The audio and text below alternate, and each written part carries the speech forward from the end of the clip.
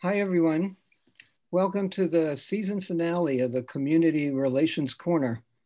My name is Gary Rosenblatt, and I'm the former editor and publisher of the Jewish Week. And it's an honor and a pleasure for me to host today's program.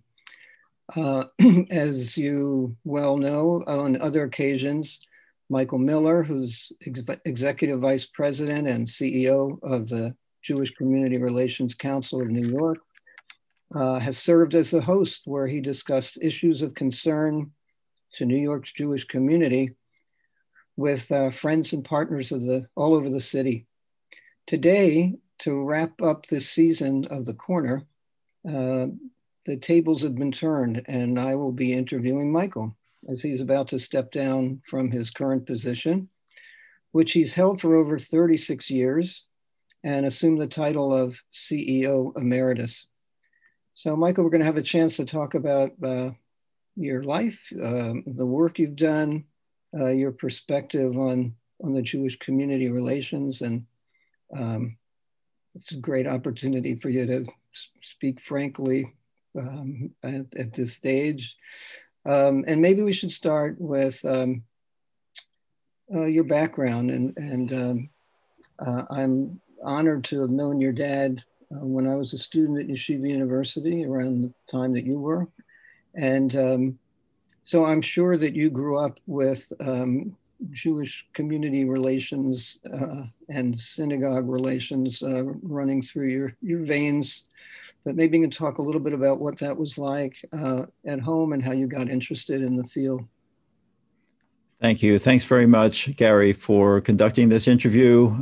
Indeed, we've known each other for a very lengthy period of time, going back to our college days. My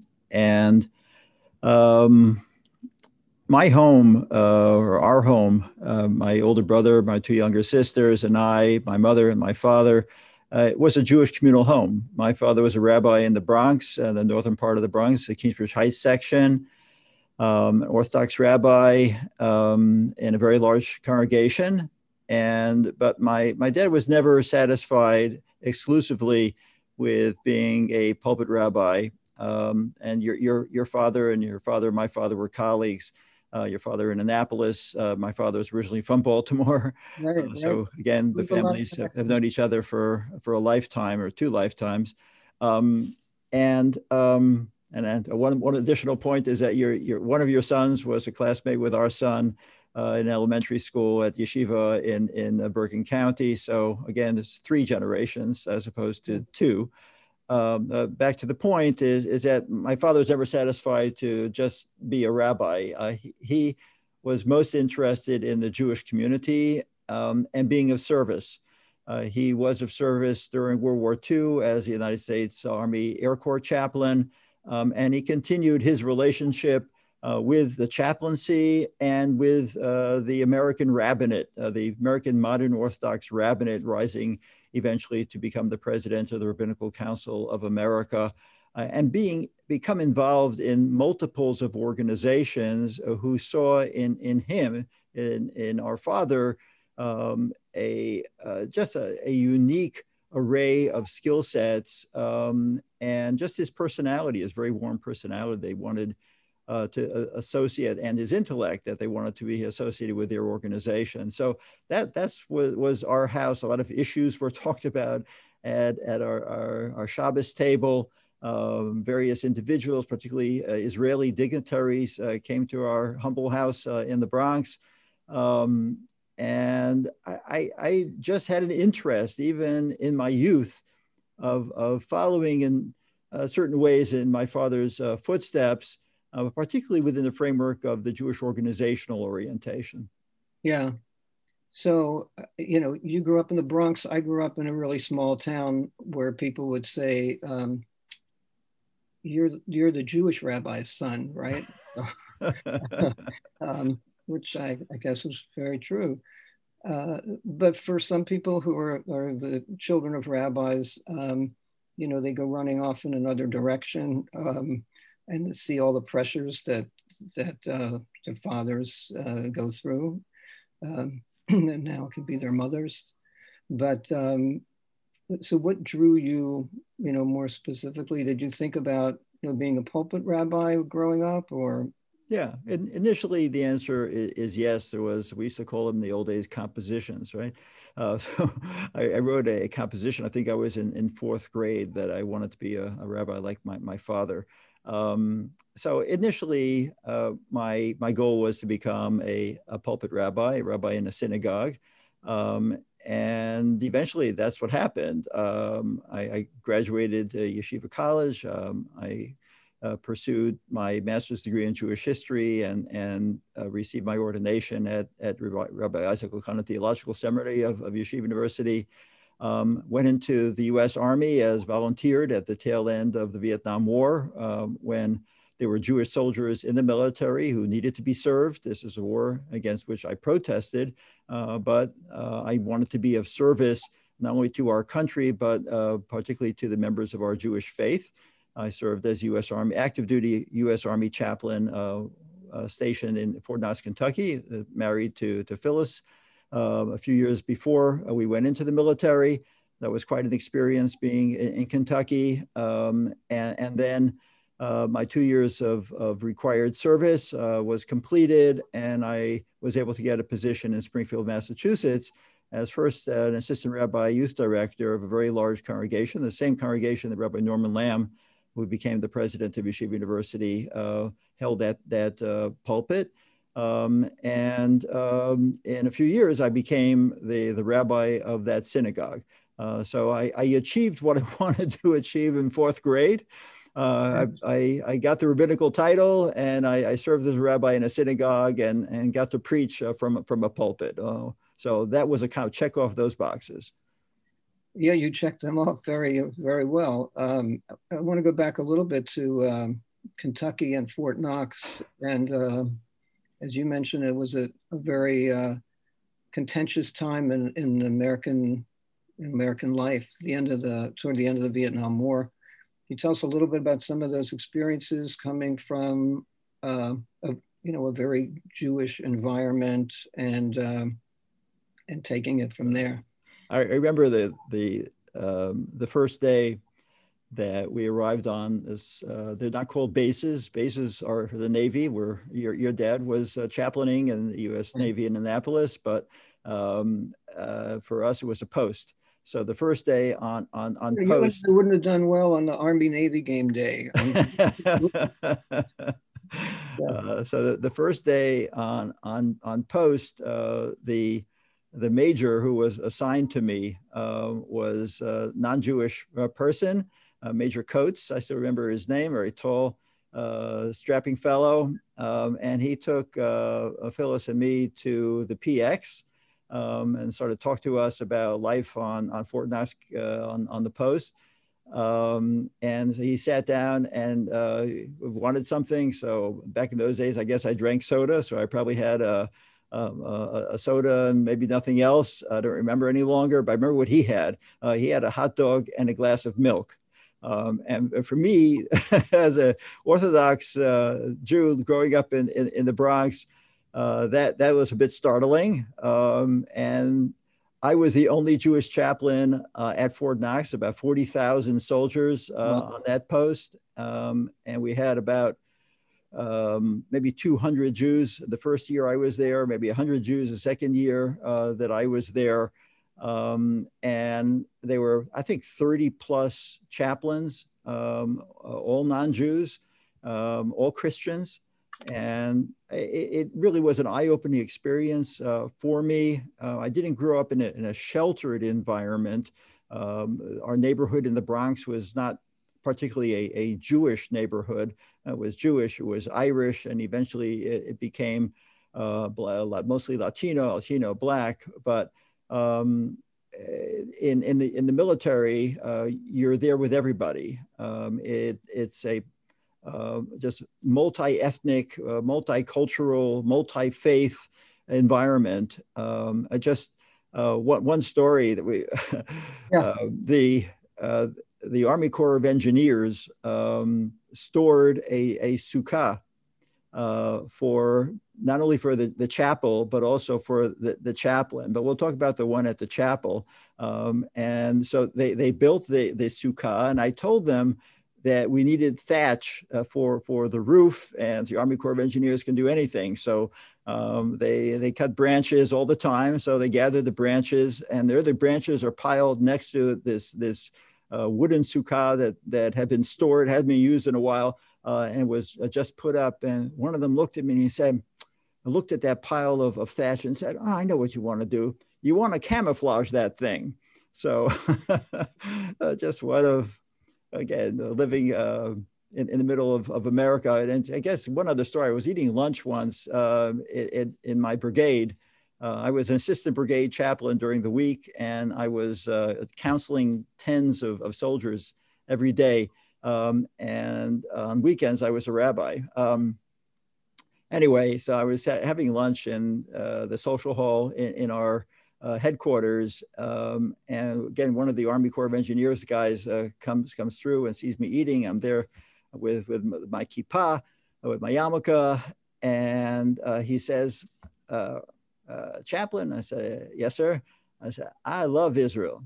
I said, that's very nice. And he asked me, he said, you know why I love Israel? I said, no, sir, I don't know why you love Israel.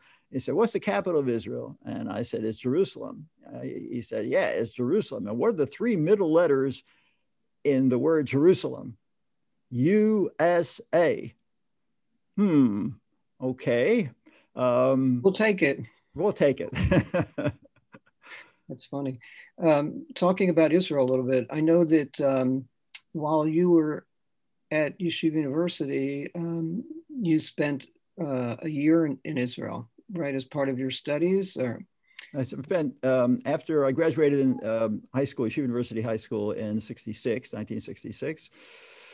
And I was the only graduate that year out of 114, I think, who were graduated in that class to go and study in Israel for the year, which of course is no longer the case. Now, majority of the students we were a boys' school, but both young men and young women go to Israel to study for a year.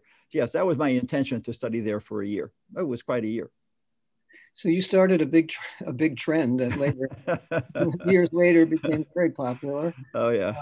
But so were you there during the 6-Day War? Yes, yes, and that was a riveting experience for all of us.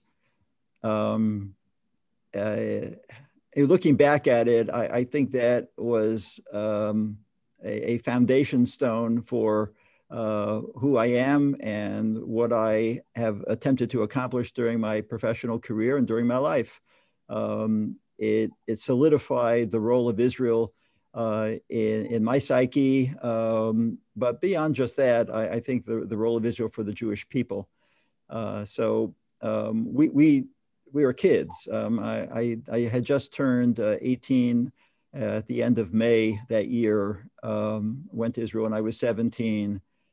I had to make a decision to remain in Israel during the course of the war. I only spoke to my parents twice that year. Again, no cell phones. Mm-hmm. Back in those days, and the yeshiva only had 2 telephones. One was a payphone, and the other was a phone in the administrator's office. So one's was on my birthday, and then shortly after, I had to ask permission to remain in the country, which my parents granted me. And ultimately, my older brother, David, now better known as David, came. Mine. Excuse me? We graduated in the same class. Oh, really? Yeah. So he came. He was the president of the student organization of Yeshiva, SOY, right. And he came to volunteer. I didn't know that he was coming. The war had already broken out. But so having the 2 of us there give tremendous kavod, respect to our parents for allowing their 2 sons. And we have 2 sisters, our sister Debbie and our sister Judy, and to allow their 2 sons or 2 older children to come to Israel during a war. Anyway, preparing for that war, was a different kind of experience for us. So we had to dig trenches, for God forbid, if there was going to be an air raid and we couldn't get into any bunker, we had to jump into a ditch. So that's one of the things that we did. We had to learn how to use the air raid siren in the kibbutz next door to us, as well as to quote unquote man the payphone overnight, because that was the only way that we could get messages from the military command, the internal military command, as to what the status might have been or if it would have changed. And I'm not sure I mentioned it to you when we spoke, but before this broadcast, but I had the shift with another guy the night that we got the call that Israel had destroyed the air force of the Egyptian army and all the armies around. In essence, that Israel had won the war. What do you do at 4 o'clock in the morning when you get that call? The only way we had of communicating people to get into the air raid bunkers was like a trumpet. We're going to wake people up with a trumpet at 4 o'clock and say, "Hey, we looks like we won the war." But that was very meaningful to have been a recipient of that call. And then the head of the yeshiva, the Rosh Yeshiva, that night, actually the night of when when Jerusalem was reunited, spoke to us at night. All the lights in the Middle East were off. There was a blackout in the entire Middle East. You could see every star in the sky. It was just incredible. And he spoke to us about Jerusalem. And when he finished his lecture, we all started singing Shir HaMa'alot, the Song of Ascension, B'shuv Hashem et Shivat Zion, as God had returned us to Zion. Ayun Kechamim, we were like dreamers. We sang it to the tune of Hatikva. Wow. I get chill. Every time I say that, I get chills. I just got them now. Just even thinking about it. Yeah, it was quite an experience. Yeah. Very different than a friend of mine at YU who at that time, who volunteered and got to Israel right when the war broke out. I didn't see him till over the summer until school started again, and he had his arm in a cast. And I said, "What happened?" He said, "I broke my arm when I was there." I said, "What happened?" He said, "Things were tough over there." I found out later he was sent to a kibbutz and he broke his arm playing basketball the first day he was there. So sounds like you had a much more productive and meaningful experience. Yeah. So I guess that experience in Israel is something that also brought you along toward, I want to talk a little bit about how you went from the rabbinate, which seemed like the quote, more normal course, into Jewish communal service and in a professional way. And your dad was extremely involved in a leadership role in voluntary roles. But tell us a little bit about how you made that transition. Well, being in the pulpit in Springfield, Massachusetts, I was given an opportunity to, well, when I became the rabbi, succeeded my successor, my predecessor, Rabbi Weisfogel, as the senior rabbi. He became the rabbi emeritus. I wanted to be of service to the community in Springfield. So I volunteered for the local Jewish Federation.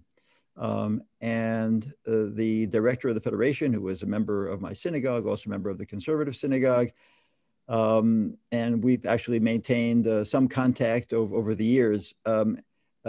He put me on the Community Relations Committee. It was a committee of the local federation and didn't take very long. And I ended up as chair of the Community Relations Committee and was given an opportunity to travel behind the Iron Curtain in April of 1983 to visit with refuseniks, Jews who had requested visas to travel, to leave the country and to go to Israel, and were refused by the Soviet authorities. and then were persecuted. They were prejudiced against in their work careers, in their personal lives.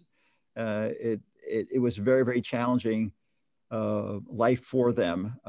And so a number of Jewish leaders, rabbis, and others had traveled into the former Soviet Union to meet with them, to give them strength, to show solidarity with them. Speaking of solidarity, what was very meaningful for them, they always knew about the Solidarity Sunday for Soviet Jewry here in New York.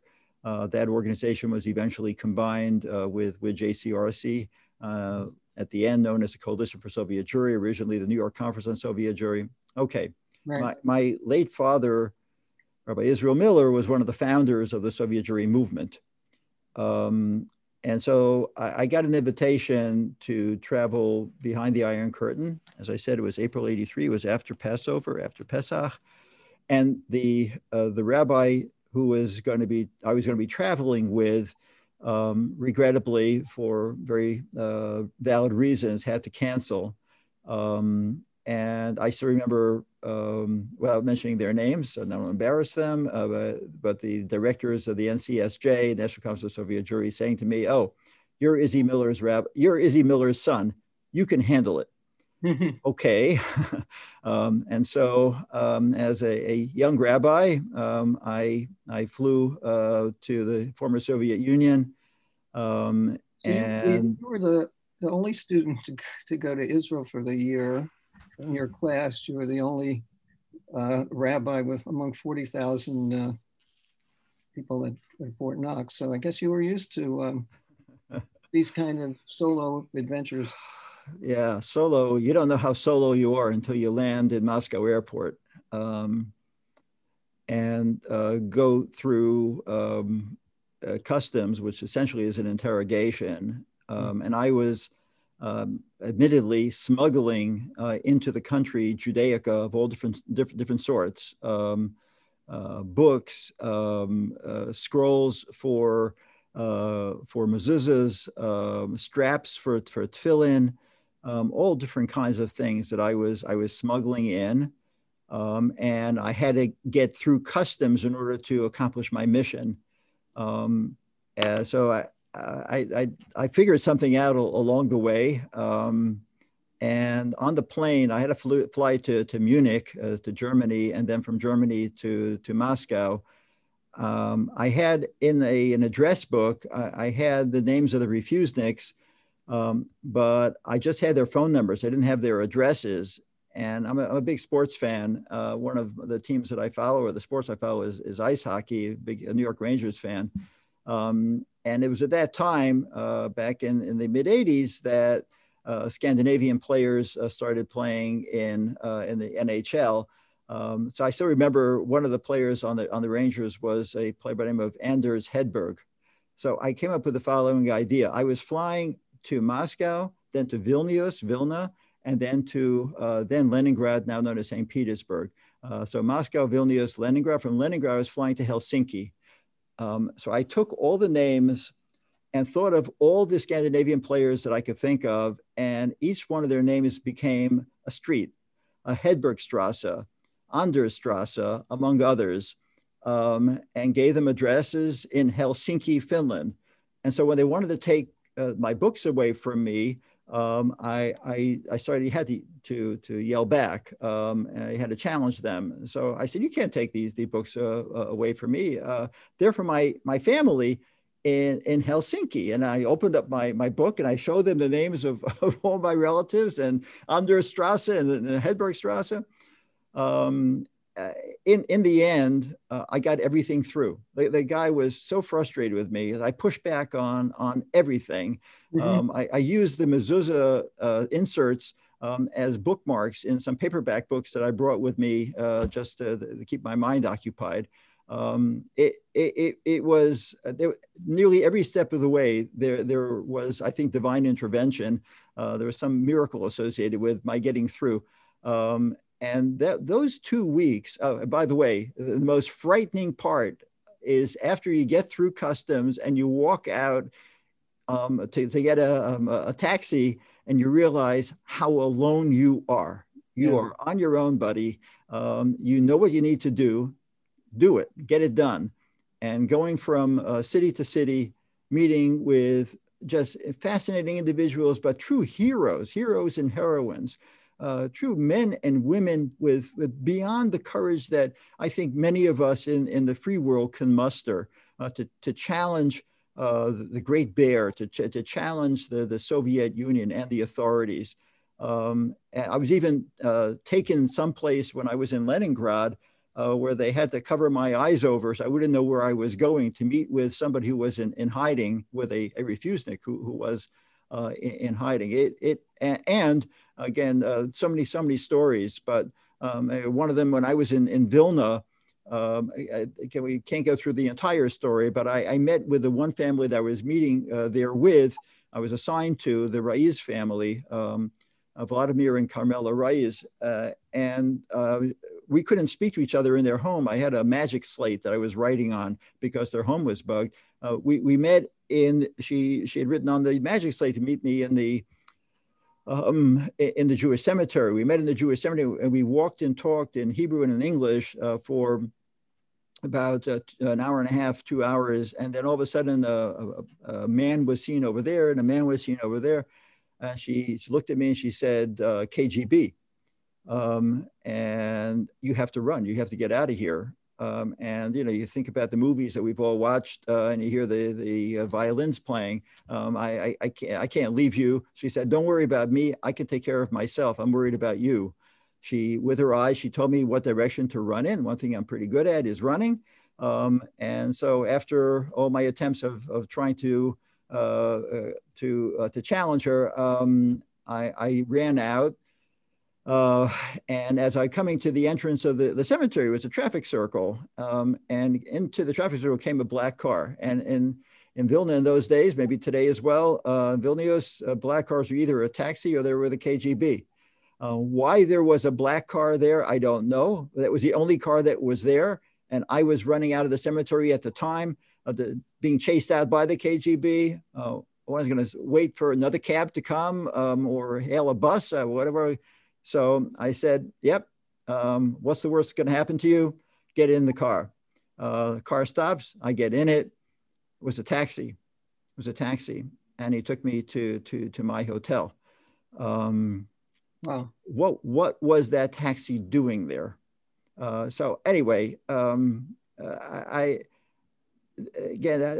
are just multiples, we don't have the time for them. But this experience, these 2 weeks behind the Iron Curtain, plus my 6 days of war in 1967, right, the lead up to that and the aftermath of it, I think that solidified, particularly at this point in time in my life in 1983, I want to work in the Jewish organizational world and step out of my role as a pulpit rabbi.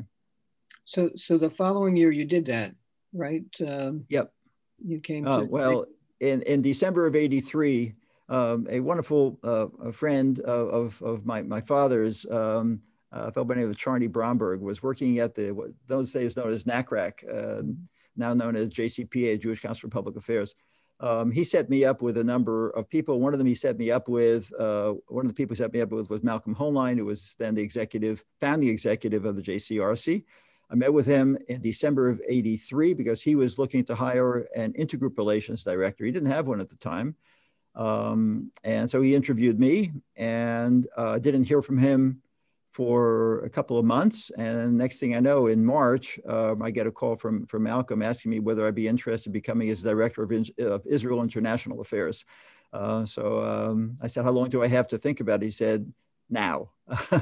So I accepted that position, and started working with the JCRC in 1984. Was that it? 1974, 76, 78. So I started working at JCRC in 1984, correct. And it was April 29th, 1984. My first role as a JCRC, Director of International Affairs, was to fly down. I was still living in Springfield, fly down to Washington, D.C. to attend an AIPAC conference. Back in those days, for those who know about AIPAC, everybody fit into one hotel. Yeah, so that began my career. May 1st, I started getting paid, but I got a jump start. So you're just getting the hang of it by now, right? And I know that part of your work is leading missions to Israel, that you've led more than 100 missions to Israel? Yes, I've led over 100 missions to Israel. Wow. So one of the things, and we can get into this a little deeper, maybe a little later, but how much the community has changed, and sometimes in very challenging ways. And one is about American-Jewish relations with Israel, and a lot of concern, particularly about younger people. So it always seemed to me, from my perch, that one of the most successful projects of the organized Jewish community was bringing people to Israel, potential leaders, civic leaders, political leaders, religious leaders, students, and others, and showing them, what Israel was like, and in many cases, they became, very big supporters of Israel. It seems more recently that the message on such trips is come to Israel and see the complexity of Israel. I just wondered, again, you're looking over a long period of time in these missions. Does that resonate with you? Is that very much so? Yeah. The people whom for those who are not aware, the people whom we've taken on these trips, for the most part, are non-Jews. Once in a while, we'll take an elected official who is Jewish, but for 90+%, maybe 95% of them are non-Jews. Many of them are public officials, both elected and appointed, community leaders, ethnic leaders, not-for-profit leaders, faith leaders, some business leaders, union leaders. We know that we've had a success if at the end a member of the mission, one of the participants, will say it's complicated. Mm-hmm. There are multiples of complications surrounding the story of Israel, and if we're able to show them how complicated it is, so that they don't just accept hook, line, and sinker what they're reading in the American media or what they're seeing online or on TV, we know that we've accomplished something. Yes, of course, we have influenced some thinking about Israel for the better, let's hope, Be'ezrat Hashem, with God's help. But the most important thing to begin with is to ensure that they recognize the word that you use, the complexity of Israel's existence and its determined efforts to remain the legitimate state that it is, and the Jewish and democratic homeland of the Jewish people. Yeah. I wish we had time to delve into some of the more, some of those missions and some of those experiences. But maybe if you can step back a little bit on some of the major challenges you've faced in this position. Many of us have seen you on podiums and, giving talks at rallies and other formal occasions. And I'm sure that much of your work has been behind the scenes. And I wonder if you could talk a little bit about that and how you balance that. Oh, it's behind the scenes, so I can't talk about it. Well, nobody's watching. So. There certainly are challenges to playing the role that I've played over the past nearly 4 decades. Many challenges. One of them is exactly what you're raising about working behind the scenes. There are really 2 approaches. There are quite a number of Jewish organizations. I remember walking with Benjamin Netanyahu, with Bibi Netanyahu, when he was the ambassador to the United Nations. And he said to me that in the Jewish world, one never gets wet. I kind of looked at him. I remember we were walking, it was on Fifth Avenue after some event, and he said, on the Jewish meeting, one never gets wet. What are you talking about? He said, in the Jewish world, there is an umbrella on top of an umbrella on top of an umbrella. The Jews never get wet. So JCRC itself is an umbrella for more than 50 Jewish organizations, a Conference of Presidents, 52 organizations, Jewish Council of Public Affairs, et cetera, 120 JCRC, Jewish Federation of North America, all these different umbrella organizations. So there are a lot of Jewish leaders who take the opportunity to get up at podiums and to give speeches and to be and to do their work very, very publicly. We decided years ago that the most effective way for us to act as an umbrella, so as not to step on the toes of the organizations who are part of our group, part of our agency, is give them the opportunity to do the public work, and we're going to do the work behind the scenes. It's not a rule written in stone, but nonetheless, it's something that we've operated with during the course of certainly in the course of my tenure at the organization. So it might be misunderstood. That's okay. And what isn't okay is some of the sharp criticism we've received. But I understand that there are at least 2 approaches to leadership, whether Jewish or non-Jewish, out front and behind the scenes. Okay. And we think that we have been highly successful over the years in avoiding controversies, or arresting those controversies once they erupt. It's been a challenge. It's not simple. It's not easy. And most of it revolves around something very simple, Gary, and that's relationship building. Mm-hmm. The missions to Israel, its core activity is relationship building. Of course, there is the need to educate and to inform, but we got to know who these individuals are. Some of them might be business. I remember John Liu was a Chinese businessman when we took him to Israel on a mission. He became a New York City council and became the first Asian ever to hold a citywide office. He was a New York City comptroller, right. And now he's a New York State senator. And again, somebody like Greg Meeks, who's now the chair of the House Foreign Affairs Committee, his first trip to Israel was as a New York State Assembly member. Similarly, with regard to Hakeem Jeffries, similarly with regard to Grace Meng. It's not just informing them, educating them, it's also building relationships with them. And those relationships are very solid and very, very deep.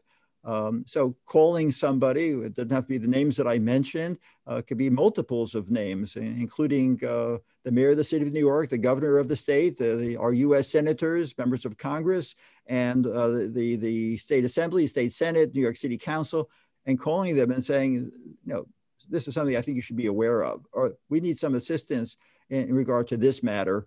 Not in the New York Post, not in the Jewish Week, not in the JTA, but again, behind the scenes, just giving proper guidance. And I think that's earned the organization significant respect and has led to the reputation, thank God, that the organization has been able to build. Yeah. I'm sure among the challenges, probably one of the most difficult was the time of the Crown Heights riots. And I wonder what lessons were learned from that. I know there were a greater emphasis on those kinds of relationships with various communities. Maybe you can talk a little bit about that experience. There was a searing experience for all of us. We don't have enough time to go into all the details, but it was something which was brewing over a period of years. I remember I was a very young executive when I first got this job in my 30s. And we had a meeting with Ed Koch. You know, I meet with Ed Koch. It was like a larger than life character, a larger than life figure. And we were talking about Crown Heights. I was a number of our Jewish organizational folks and myself with the mayor, and I referred to Crown Heights as a powder keg ready to explode. And somebody did explode at that meeting, and it was Ed Koch who tongue lashed me for even using that term, powder keg. It was a powder keg, and it did explode. But how do you pull it back together again? And really, thankfully to the UJA Federation of New York, they provided JCRC with a grant. Back in those days, $100,000 was worth a lot more than it is today, but provided us with a $100,000 grant to split our domestic division, which is led by David Pollack. David continued to work on the government relations and security side, and we hired Rabbi Bob Kaplan to be our director of intergroup relations.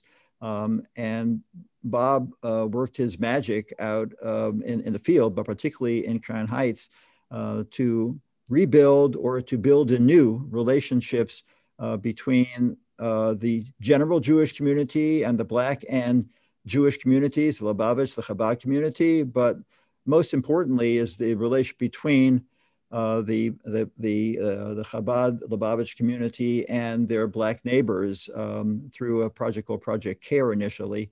And that was really a very important milestone in the history of the JCRC, and I think in the history of the Jewish community of New York. There have been flashpoints over the years, but nonetheless, there hasn't been an eruption like we saw back in 1991. And obviously, as the executive of the organization, I played my role. And our team are just outstanding professionals who are just amazing at what they do. They're awesome, played their role. And again, sometimes there are comments that are made in public which aren't necessarily reflective of what's really happening.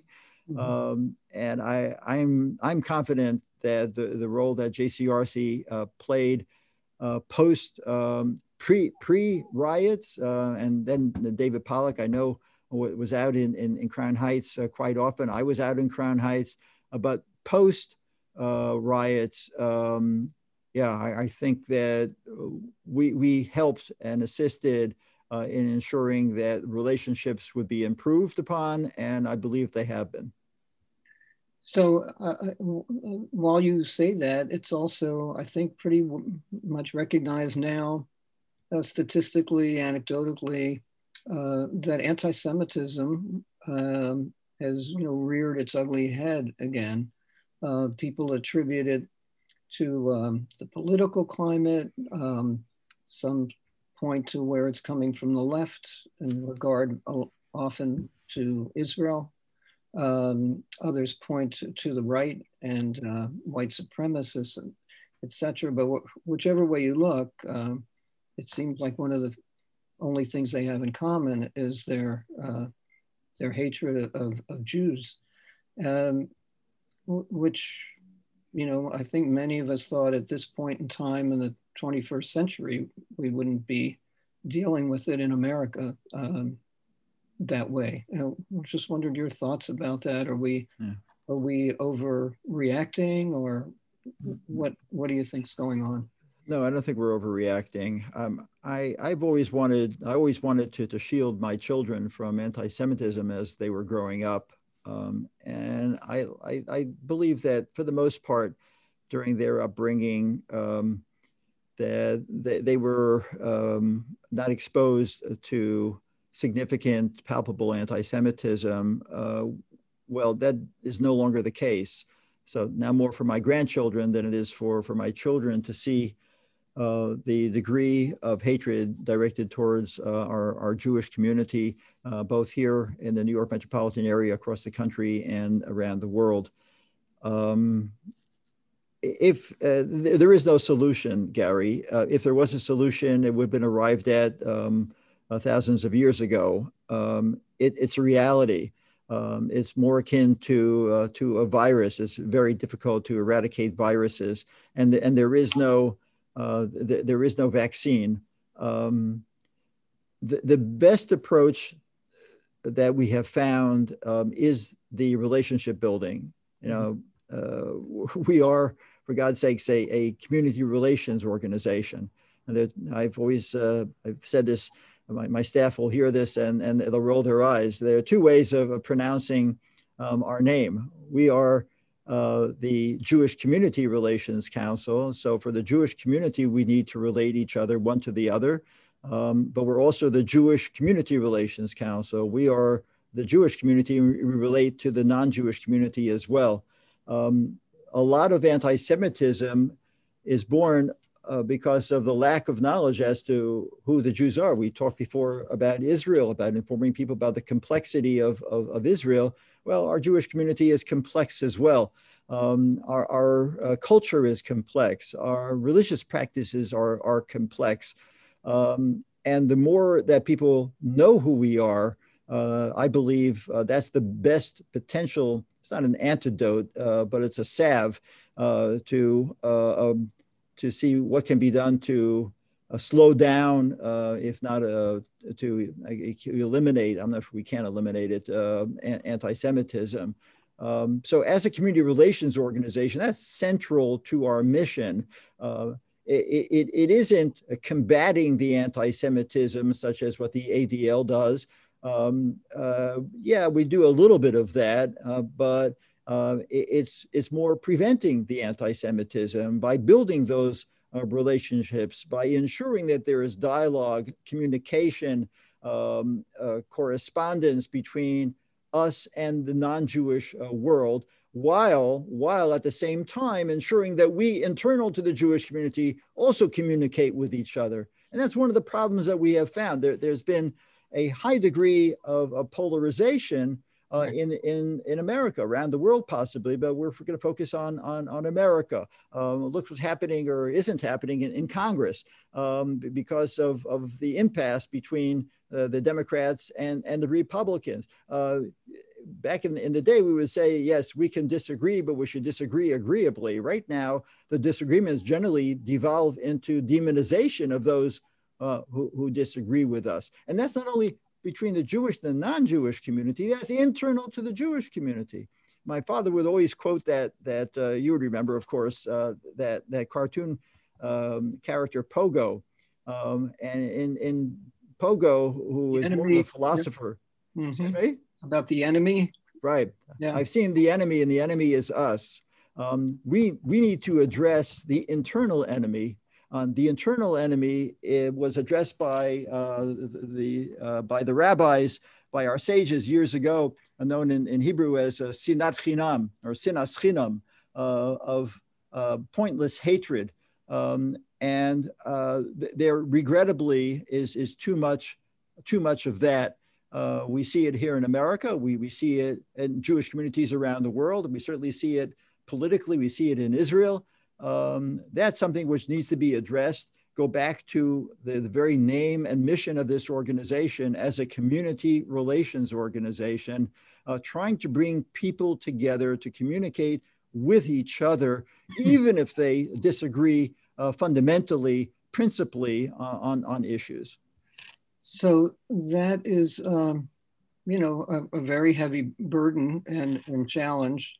I know in my experience at the Jewish Week and in covering American Jewish life for a very long time, that was a message that was the one we always, spoke of, is trying to to be the bridge to connect different elements of the community. And sometimes when we were beat up from the left and the right, I thought, well, maybe that's a good thing. We're bringing them together in some way. But in more seriously, the recent Pew report, as you well know, is reflecting that increasing gap within our community, where we have two extremes, particularly among younger people, where there's a significant group that's moving to the right religiously, and a significant group that we call the nones that are not affiliated. So it seems the challenge for, what Netanyahu referred to well as the umbrella group is that much more difficult. I mean, where do we find that common ground where we can even get people to get together and argue with each other? I mean, the rabbis of the Talmud are a great example, right? They argued about everything, but they did it respectfully for the sake of heaven. I worry about what motivates a lot of the disputes in our community today. So as you're about to become, CEO emeritus, what advice do you have for all of us and for how the community can continue to operate? Or are we getting past the point where we have, umbrella groups that are trying to unite us? A very tough question. The Jewish community has evolved over millennia, and we're experiencing an evolution right here in America and in New York. We need to recognize that. And one of the reasons why I've decided to step aside as the executive vice president, CEO, essentially the executive director of this organization, is that another generation needs to step in and take leadership. It's not uncommon. Maybe we spend a lot of time on it in analyzing it, but it is not uncommon for young people not to want to do what their parents did. Maybe I'm an exception to the rule. You talked about it with rabbis' children. It's not just rabbis, it's preachers' children. A lot of studies have been, psychological studies have been done about it. But okay, the organizational structures that have been in place over all these years, yeah, they've been in place over all these years. It doesn't mean that they are permanent fixtures. So what is the next step? And I think that we communally, and my successor and other successors, the successor generation needs to ensure that we keep an open ear to what the younger generations are saying. It isn't enough for me to say, oh, I don't want to be part of the organizations that my parents and grandparents were a part of. Okay, but how do you want to identify Jewishly? And you're right, Gary. The most troubling part of the Pew study are the just Jewish part of our population. Or they just know that they are Jewish, but it doesn't mean anything to them. Just Jewish by heritage, not Jewish by any degree of culture or practice. I think we've taken too much of a laissez-faire approach to our young people, and we really do need to engage them. I just use one example. You talked earlier on, you referenced earlier on about rallies and hearing me standing at podiums at rallies. Rallies are rare nowadays. We did a rally, I guess, of sorts, the March and Rally on January 5th, 2020 in partnership with UJA Federation, as many of our major projects are in partnership with UJA Federation. We marched across the Brooklyn Bridge, the No Hate, No Fear. Why? Because the culmination of anti-Semitism reached a point where we sensed that people wanted to move away from what we're doing now, to move away from their computer screens and to take to the streets. Back in the 1970s and 1980s and 1990s, there were no computer screens. There was no alternative. And so other than watching television or listening to a radio, what alternative you had? But there's a march, there's a demonstration, there's a rally, I'm going to be there. It's referred to as a kind of the Soviet Jewry orientation. I had a conversation with Rabbi Haskell Lookstein about that just a week ago. So I think we need to adapt. The Jewish world needs to adapt to the realities of today. And hopefully that younger mindset will make its way. There will be individuals who will rise within the ranks of that mindset of those generations who want to take positions of leadership, but leadership from within rather than top down, more like the bottom up. There are no simple solutions to this. Like we can't eradicate anti-Semitism.